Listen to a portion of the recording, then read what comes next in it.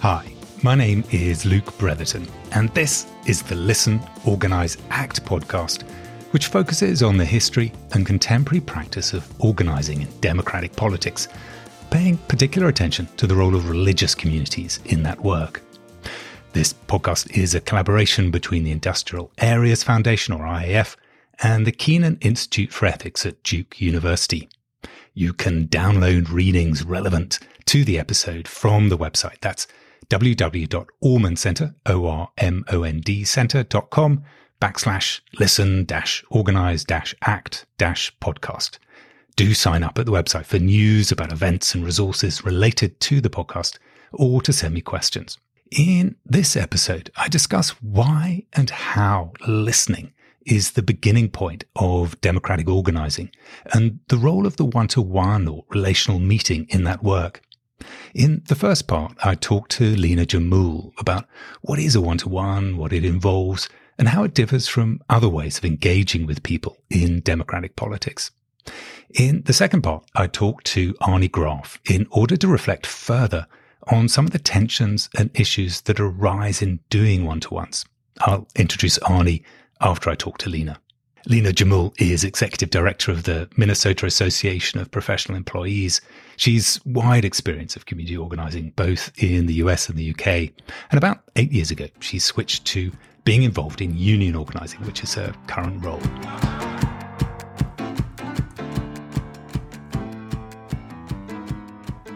So, Lina, it's great to have you on the podcast. Thank you so much for doing this. I think the last time I actually saw you in person, and this was brought back to me recently, was in 2008, which is many moons ago. And right. You were organising in Chicago at the time.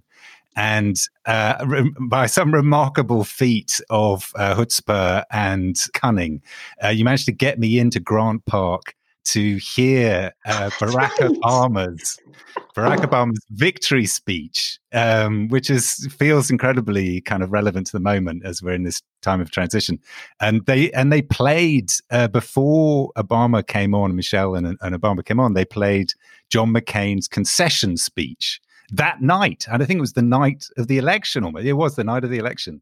So I have very many happy memories of our last time. Actually, I saw you in person. So it's I've great. Been thinking about that concession speak actually quite a bit these days. I know it's remarkable. It's had all these views as well, because it stands in stark contrast to the current moment. But Lina, just tell me a bit about kind of your journey into organising, where you've organised, and something of your current role. Yeah. Well, I think my journey into organizing began before I was born, like a lot of us. My parents had been, political activists in Syria in the late 70s, trying to form some kind of semblance of a democratic Labour Party that happened to be in opposition to the Assad government. And so that was really the formation of our family's kind of trajectory and definitely my trajectory and kind of DNA and kind of contribution to the world. So I was born in Syria. We emigrated to Cyprus in 1984. When I was 7, and then kind of grew up between Syria, Lebanon, Cyprus, and then London. Right.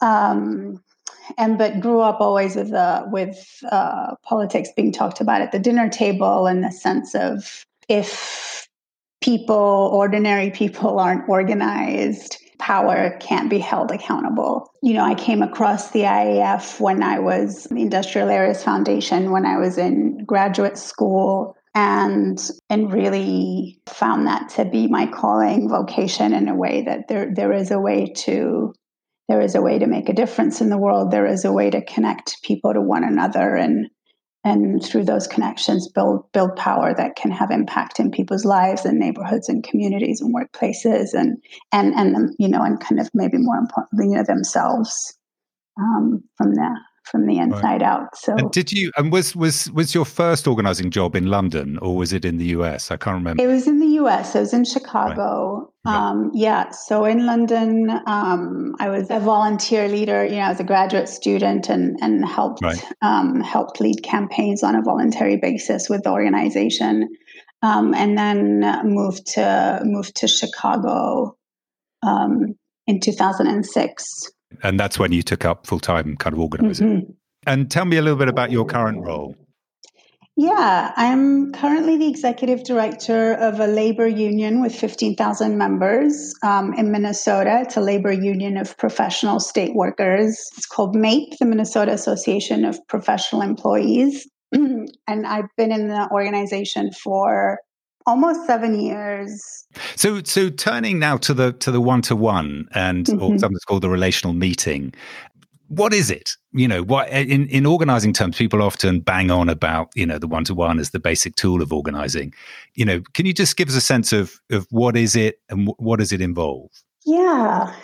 So a one-on-one is, a 20 to 30 minute conversation with someone that's face to face in order to get to know them and in order for them to get to know you.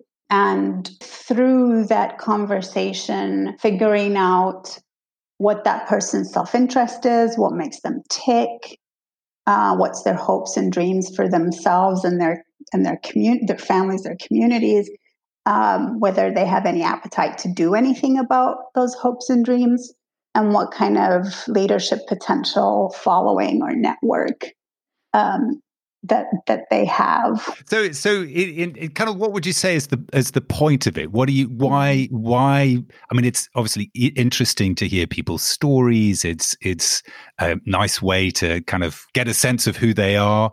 But why do this? What's the point of it? Yeah. What are you trying to achieve through having these relational meetings? Yeah. I think politics is really hard. And I think folks and politicians or activists or campaigners or whoever are always trying to figure out what's the message, what's the thing that I can, get on TV and tell people or print in the social or whatever. Yeah. And I think there isn't a thing. I think all there is actually is relationships with people and connecting with them. And it's labor intensive and requires a lot of time and patience and the ability to suspend judgment and the ability to resist selling an ideology and the ability to be okay with not knowing what the answers are and to go and try to talk to enough people so an answer emerges or a set of answers emerge. And I think those are actually really things at the heart of our politics. And kind of, so why do one-on-one is to kind of really bring that back in a real practical and real way of this, how you invest your time as a leader or a political person. So the sense of it's kind of central to it is what you're describing is the kind of, if politics is really about people and people coming together to kind of determine the conditions of their lives, really, and having some say over that, being able to kind of act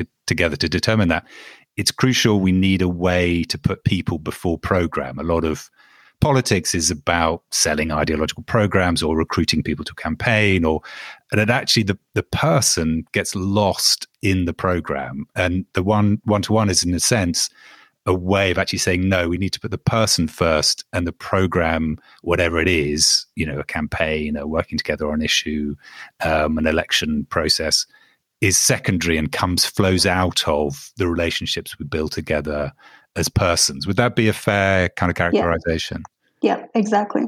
Right. And what and building on that sense, I mean, how then does the relational meet differ from other kinds of ways in which politicians and those in NGOs or even kind of planning processes listen to people? Because you could turn around and say, well, actually, we do polling. That's a way I'm listening to persons and trying to put people first, or focus groups is a way of doing that. Or, I mean, I know you did some of this. I was involved in this during the election and phone banking. These are all ways in which one tries to engage people in political processes. How does the kind of one-on-one meeting differ from them? Yeah, I mean, that's a good question. It differs in a number of ways. One is you're not trying to sell anything, Right. and also the information. It's a mutual exchange. Right. So you're also sharing about yourself, and you're kind of so you're learning, and the other person is learning too. Right. It's a two-way mutual exchange. There's also, less of a script. Right. That you follow, and for a focus group, for example, it's like you're trying to get something out of that exchange, where this is you're trying to build a relationship, and you're trying to identify leaders. Right. And so there's more. There's just more space around it. You're kind of coming into it with a more open mind. Although I will say that kind of the dynamics of a one-to-one, it's a pliable tool. So that's an interesting. It does seem to me there's a tricky dance in the one-to-one of it's not casual chit chat or sports talk or just a kind of, hey, let's get a coffee and hang out kind of thing, and it's not this very focused kind of one-way conversation where I'm trying to extract something from you or sign you up to something. But there is a sense of there's a direction to it. There's a direction of travel to it, and while at the same time one is genuinely trying to connect to what the kind of hopes, dreams, what someone has energy for, what their real concerns are beyond simply all kind of passing the time of day of talking to the weather. Yeah. And get a sense of what will they act around or on, and do they connect to the things I'm engaged with or trying to kind of work on, in your case, building up a union membership. So there is this tricky dance, isn't there, between actually having a meaningful conversation, really connecting relationally to someone, and on the other hand, kind of moving them to act in a certain way. And I always find that's a tricky dance. And in your experience, I mean, the example you've just given is a good one. There can be moments of agitation where you're trying to press people to say, well, what really is motivating you, or why didn't you do X, Y, or Z, or why won't you join? What's going on with you? How do you handle those agitations? What's some of your experiences of that and handling that tension? Yeah. I mean, that's right. They are purposeful conversations with the purpose of building power. So there's got to be a direction to that. You're right. And part of the agitation piece is because public life asks us to stretch ourselves, right? Being public or doing something kind of outside your family and your individual kind of social life. I think that's why agitation is important to the one-on-one piece, because it's kind of primes you and tests you, and also makes it more memorable, makes the interaction more memorable. But it's important for that to come out of a relationship and to be agitating people around their own self-interest. Right. So you have to spend some time with people to get to know what that is. Yeah. The sense in which then it's not simply treating people as kind of campaign fodder, but actually, even though one's trying to work out how you can act together with others, as it were, there's a sense in which that has to be born out of a genuine relational connection. Rather than simply, it's too reductive to call it a recruitment drive, even though one hopes one would generate shared speech and action, to put it at its most abstract, coming out of it. And in that sense, going back to the example you just gave, I mean, how do you handle talking to very different people to you? And when it's clear you do disagree with them, like how do you, like there could be real points of disagreement, but if it's a relational meeting where I'm not I mean, I guess this goes back to a kind of more philosophical point. If politics is begins not by demanding everyone you disagree with leaves the room before the conversation begins, but actually involves talking to people you can radically disagree with or are very different to you or have different cultural or religious backgrounds to you. How do you handle those kinds of differences in the one-to-one setting? Yeah. But going back to 2016, I mean, I had a series of one-on-ones internally with our members who were Republicans, of people that I knew and respected and were involved in the union, but had voted conservative, and wanting to understand where people were coming from.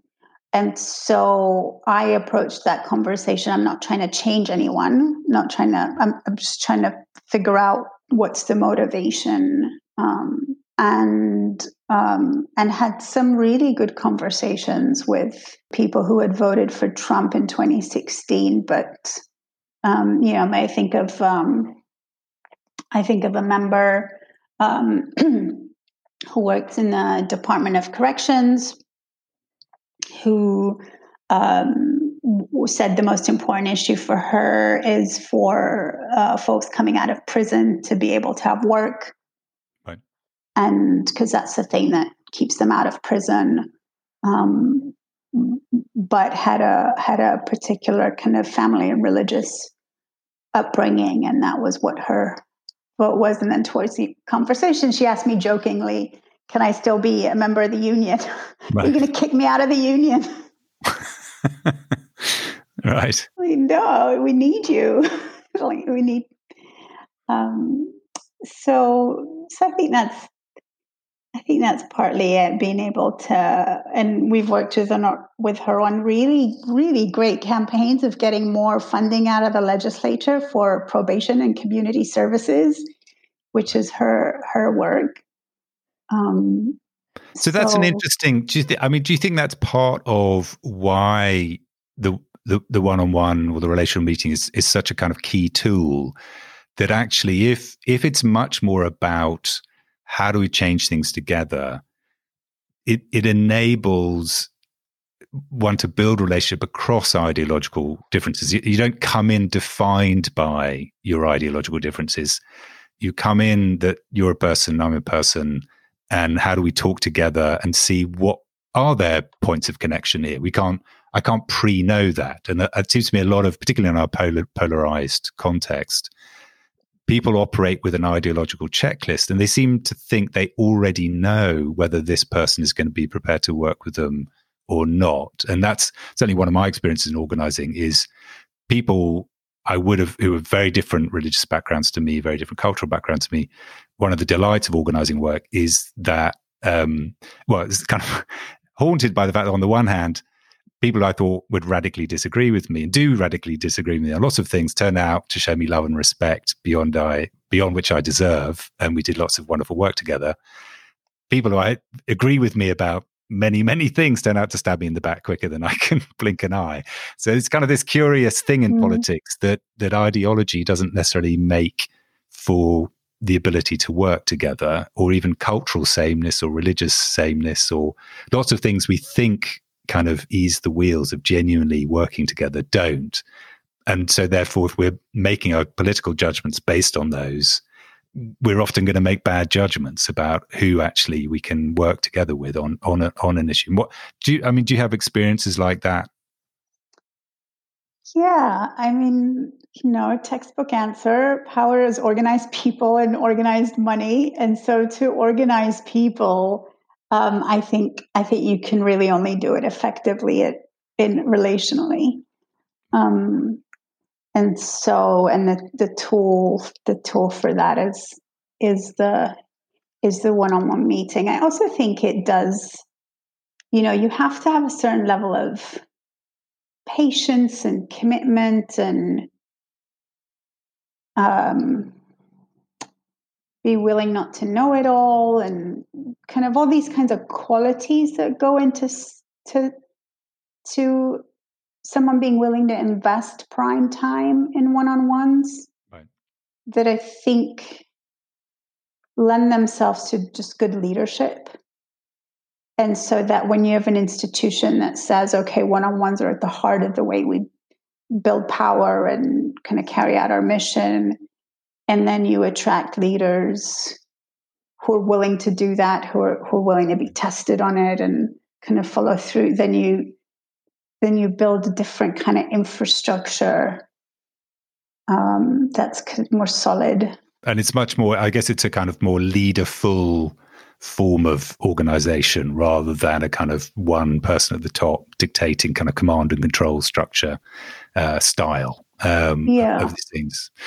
Just, I mean, digging into the kind of practicalities a little bit. Like if you were, let's say, you were kind of wanted to think about this as a minister, or you were running a small organization, and you wanted to start doing one-to-ones and create this more relational culture for and draw people together to act together in more concerted ways. Just talk us through, like, how do you explain to someone, hey, come and meet me for this weird kind of conversation? Like, how does that go for you? Like, how do you, if you've never met someone before and they're outside the union or they were outside the community organizing coalition, how would you set that up? What would talk us through the steps that involve setting it up, and a little bit about that first initial moment of having the conversation? Yeah. So this is the point where people really struggle, and where I know I really struggle. I'm an introvert. I didn't pre my organizing days. I liked my social circle, and that was it. Which was pretty narrow. So this is not easy for most people. So the key thing, and I remember Arnie Graff describing it as, you have to run an action on yourself, right, to do it. So kind of first is just decide decide that you're going to do it. And then the second piece is really set time on your schedule to do it. Because no one is going to make it urgent for you. So you have to make it urgent for yourself. And kind of decide, I'm going to do X amount of these a week or a month or whatever it is. So just like some kind of thing that you're going to keep yourself accountable to. And then I suppose if you were kind of just, if you're a minister in a church or a small organization, you'd need a little bit of a frame for the meeting.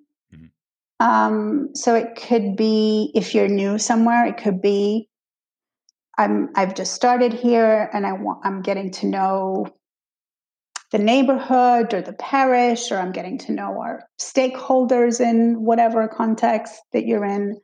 Tell them why them. They're going to know why me. So either someone recommended you and said you'd be a good person to talk to, or I heard you say this at a meeting and I want to find out a little more about what you mean or your experience, and I want to get to know you. Then they're going to want to know what's good to tell people, that you're not singling them out. Right. So I'm trying to have conversations with a number of people. So you're not just, make people feel a little comfortable. So folks generally tend to need a little bit of a frame, frame for it. And then treat it as normal. That's the other thing. If you're awkward about it, it'll be awkward. Right, but if you treat it as the most normal thing in the world for you to be doing, then it'll be normal for the other person too. And how much do you begin by sharing a bit about yourself? Do you open by just saying a little bit about yourself? Yeah, I do.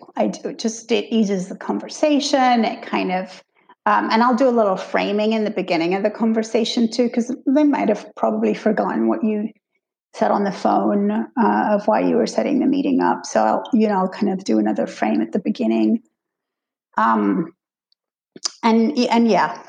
Generally I'll tend to open with a little bit about myself. And generally, what are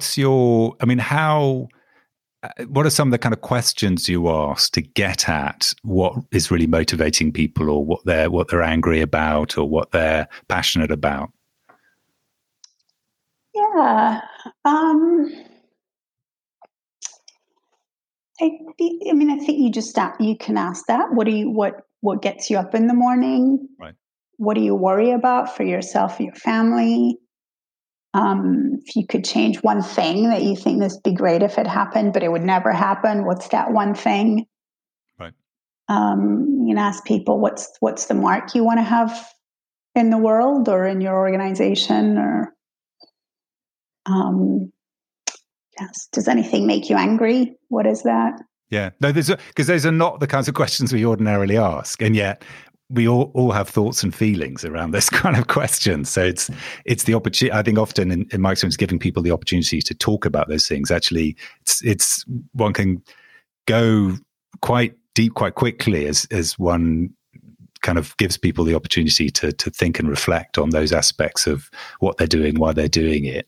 Yes. And yeah, I think that gets at a very important point about it beginning one's politics with listening through something like the tool of the one-to-one. Sometimes odd to call it a tool because it's kind of relational meeting, but that sense in which are we taking seriously what people care about, what they cherish, what they love, and beginning there, or are we, as so much politics is, it's either even at its best a kind of if we build it, they will come, and then we've got to work out a mechanism to get them to where we're at, and they'll get very frustrated when people don't want to come to the places we're telling them will be good for them. I call it the kind of self-righteous vanguard problem, it's all about a kind of techniques of recruitment. It's not the sense that we talked about earlier of actually beginning with people rather than program. But I think that is also true and I'd be interested to kind of your experiences of working with institutions in the kind of community organizing setting, whether in Chicago and London.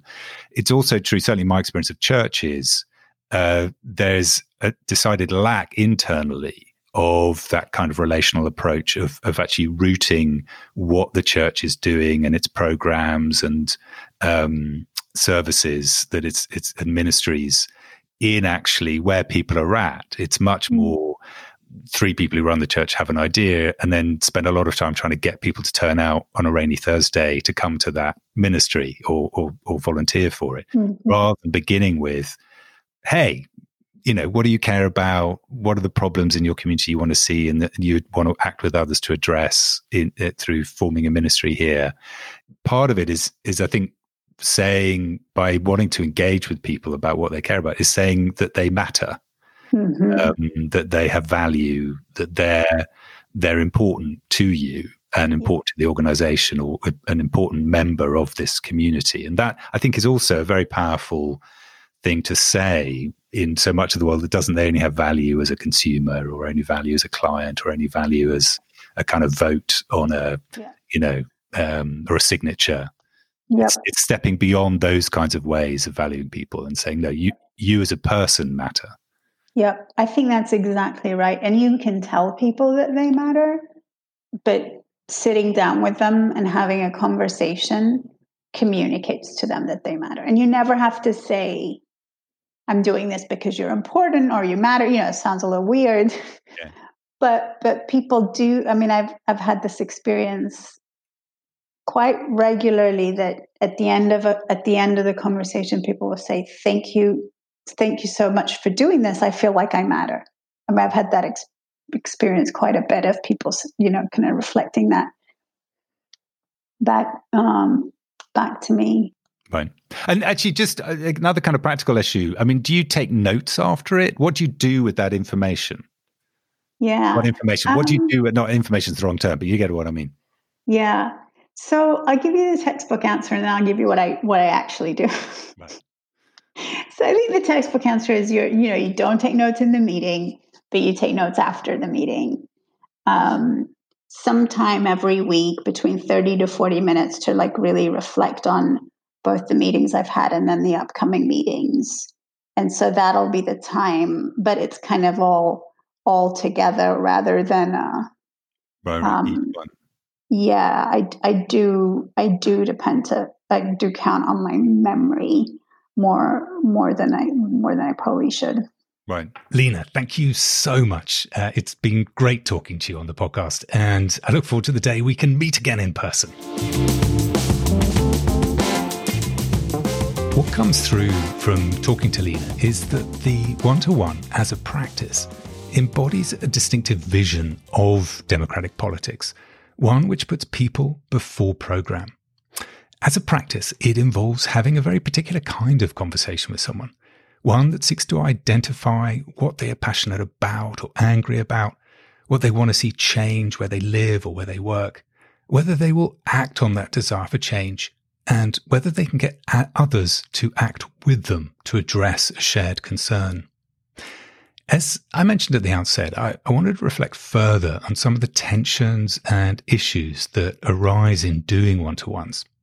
To that end, I talked to Arnie Graf about his experiences of doing one-to-ones and training others to do them over many decades of involvement in community organizing all around the US. I wanted to talk to Arnie as he's one of the most experienced organizers in the world today and has helped shape its contemporary practice. He began organizing work as part of the civil rights movement in the 1960s and then went on to work with the Industrial Areas Foundation over many decades. More recently, he's worked with the British Labour Party to develop the insights of organising for local party politics in the UK. Arnie, thank you so much for talking to me on the podcast. I've been talking to Lena Jamul about what is a one-to-one and what it involves. Building on what I discussed with her, I just wanted to kind of jump straight into the thick of doing one-to-ones with you and ask, can you kind of give hopefully with some examples of kind of not just a kind of how to do the one-to-one, but more like when one's doing a one-to-one, what are the kind of responses in oneself when you're identifying leaders or potential organizers? What are the kind of things that go off for you affectively, emotionally, mentally, that you think, whoa, yeah, that's what they tell a story and you think, oh yeah, they're a leader, or they're telling you something about themselves and what makes them mad or what they really cherish. And you think, yeah, I need to press into this person, almost the kind of internal world of the one-to-one. Because we don't often, we can read it when you do it, but actually I think it'd be really helpful to know something of how you kind of approach that and what goes, what you're looking for and what sets you kind of really, gives you energy.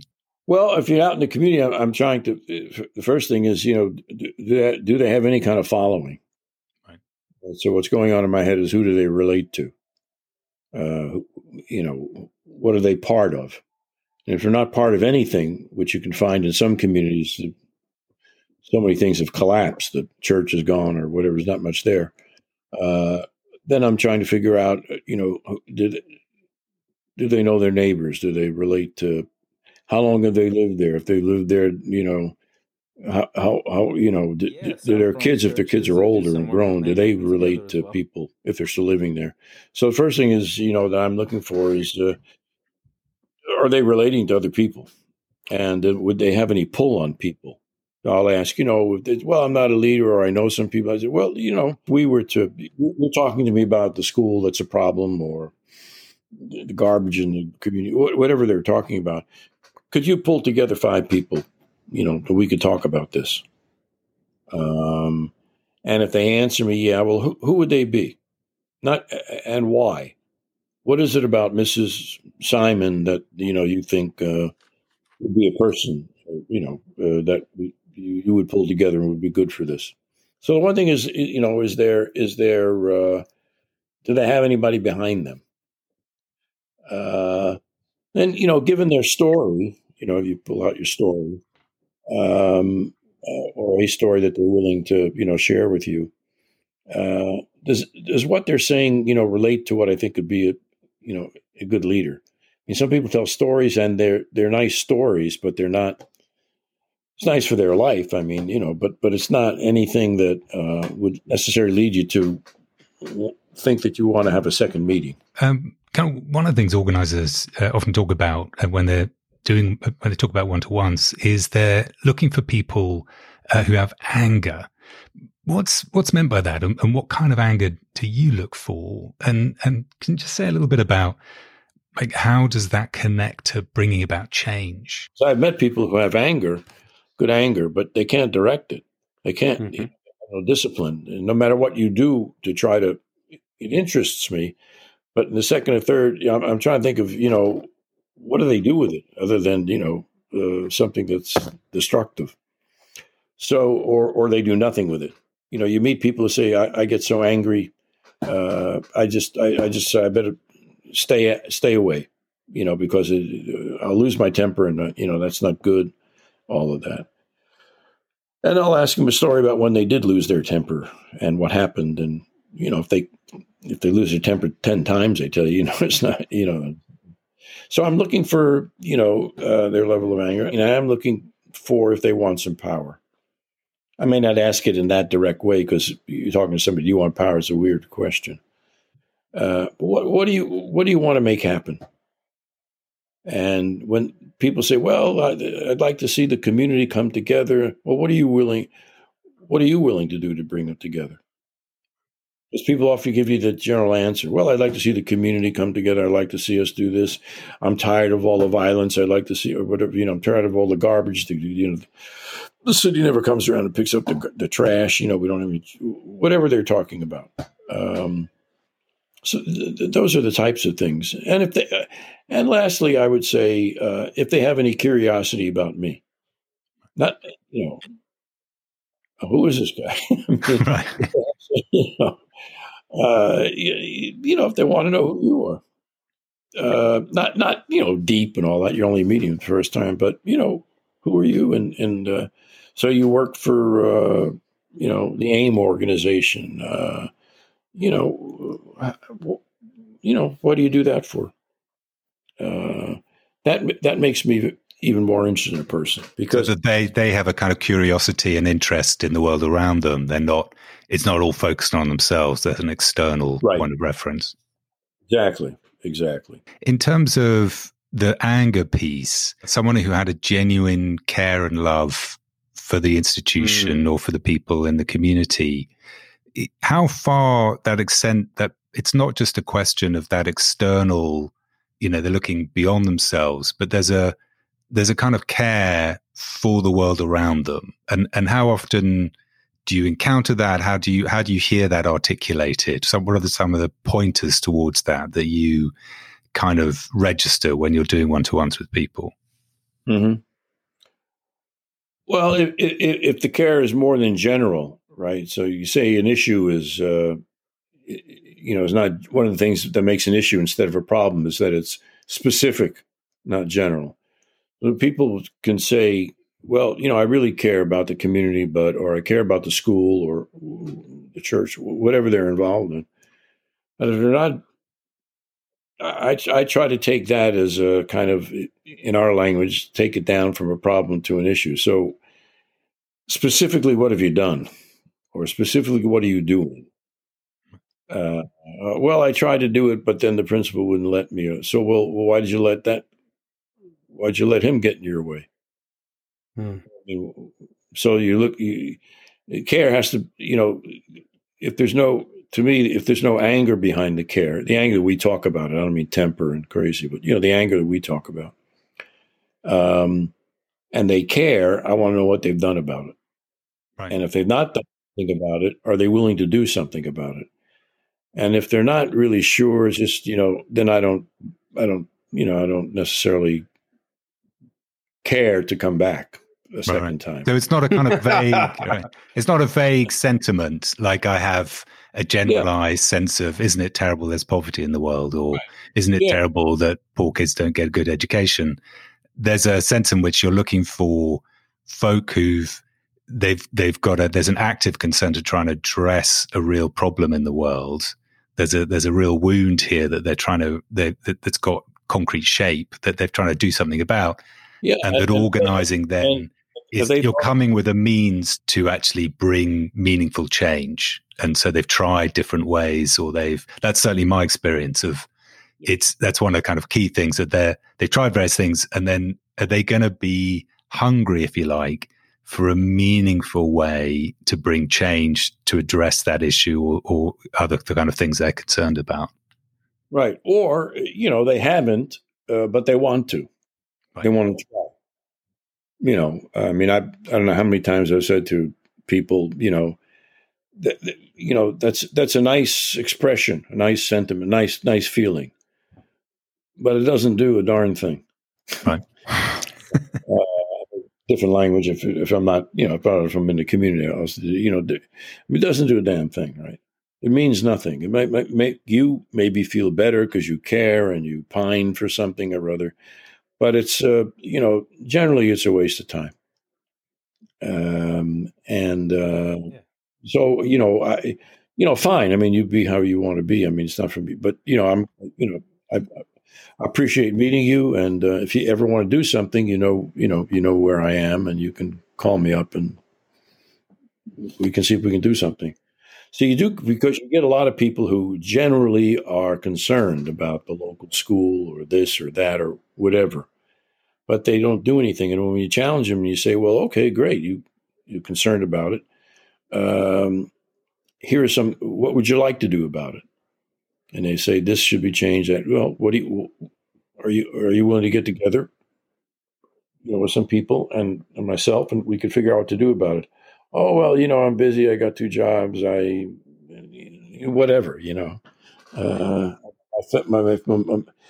I got my favorite soap opera to watch at 3:30. I can't go, whatever. They don't say that, but whatever. And if you're meeting a person, you're in the home, I'm not angry. You're polite. I just say to myself, I'm moving on. And I cut the individual meeting short. All right. So how agitational are you ever in a meeting?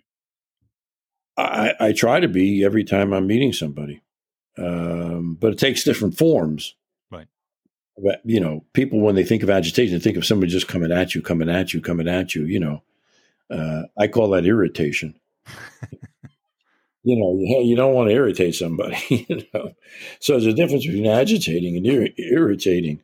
And some of the organizers get confused. They irritate the hell out of people. They irritate me, what I mean? So not agitating. You got to agitate inside of a context of how you try to, and you agitate in different ways given the person. What would be some of give us some examples of that agitation?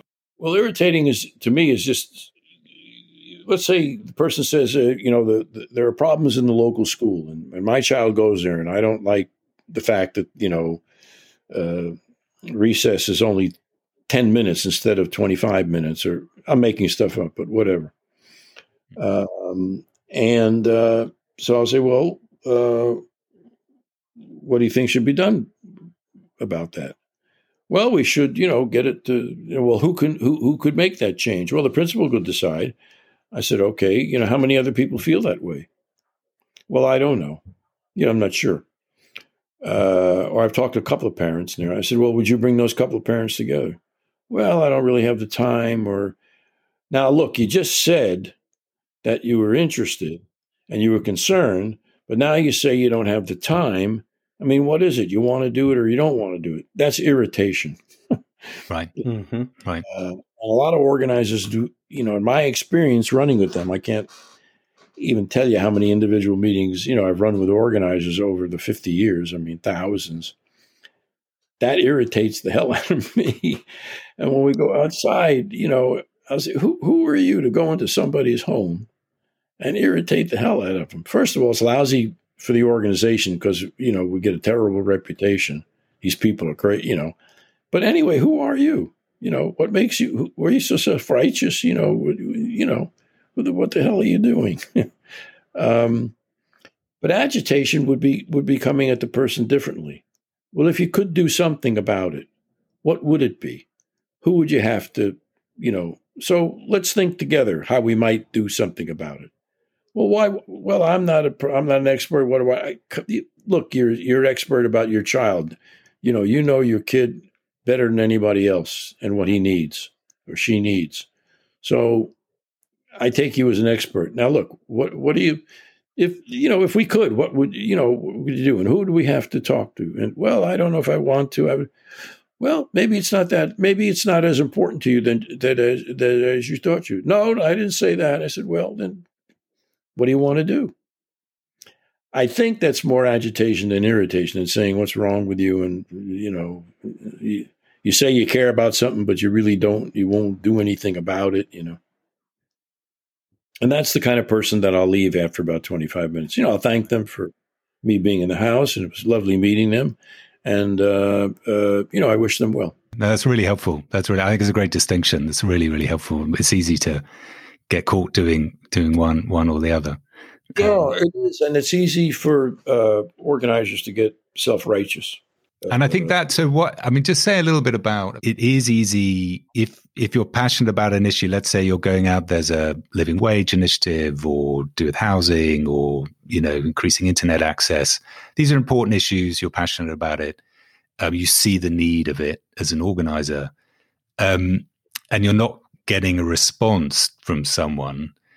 What are the kind of ways in which you approach or help yourself not get angry with them or not kind of come over as a self-righteous vanguard who knows better how everyone else should live? Is it, in my experience, it's partly just, I'm just interested in them as a person and I'm trying to hear from them as a person, rather than I'm recruiting them to an issue. How do you prevent yourself either ending up using the one-to-one to recruit people to an issue you're working on, or your own kind of like, I just know better what's going on and why can't this person get it? Well, I call it the self-righteous vanguard problem. It's like, we know better how everyone else should live. Yeah. Well, I think I fight that a lot. I guess what I do is I call it the 20-minute rule. If it's going like that and I'm feeling self-righteously angry, it's time for me to get out of there. And so I thank them for their time and I excuse myself, because anything that I do in there, if I'm feeling that way, is useless and could be damaging. Because sometimes you do individual meetings, and the person shows no interest. And 2 months later, they're at a bigger meeting, and they'll come up to you or you notice them. And you say to yourself, I wonder what Joe's doing there, man. That I walked out on that meeting. Not rudely, but I mean, well, some guy brought him there and a friend or whatever. And then, so it isn't always, you also don't want to burn all your bridges. And there's no point to it, because it is self-righteous anger. And so what's the point?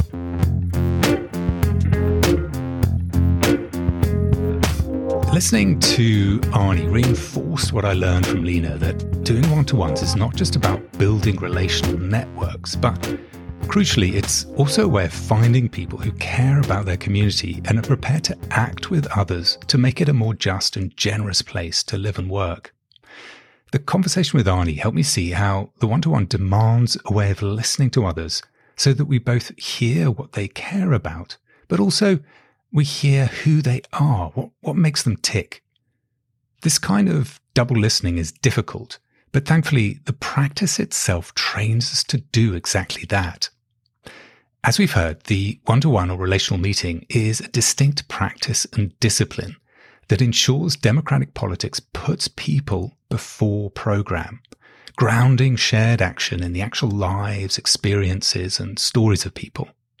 As a practice, it ensures action to bring change for the better is done with those most affected rather than to or for them. It takes time and patience and can often be very hard work. But it also changes us, helping us to become more attuned and responsive to the people among whom we live and work. So I encourage you to start doing one-to-ones yourself. If you're interested in learning more, I include suggested readings in the show notes. Just remains for me to say thank you for joining me for this episode of the Listen, Organize, Act podcast, in which I explored the one-to-one as the basic tool of a relationally driven form of democratic politics. I hope you can join me next time as I continue this journey through the different elements of community organizing.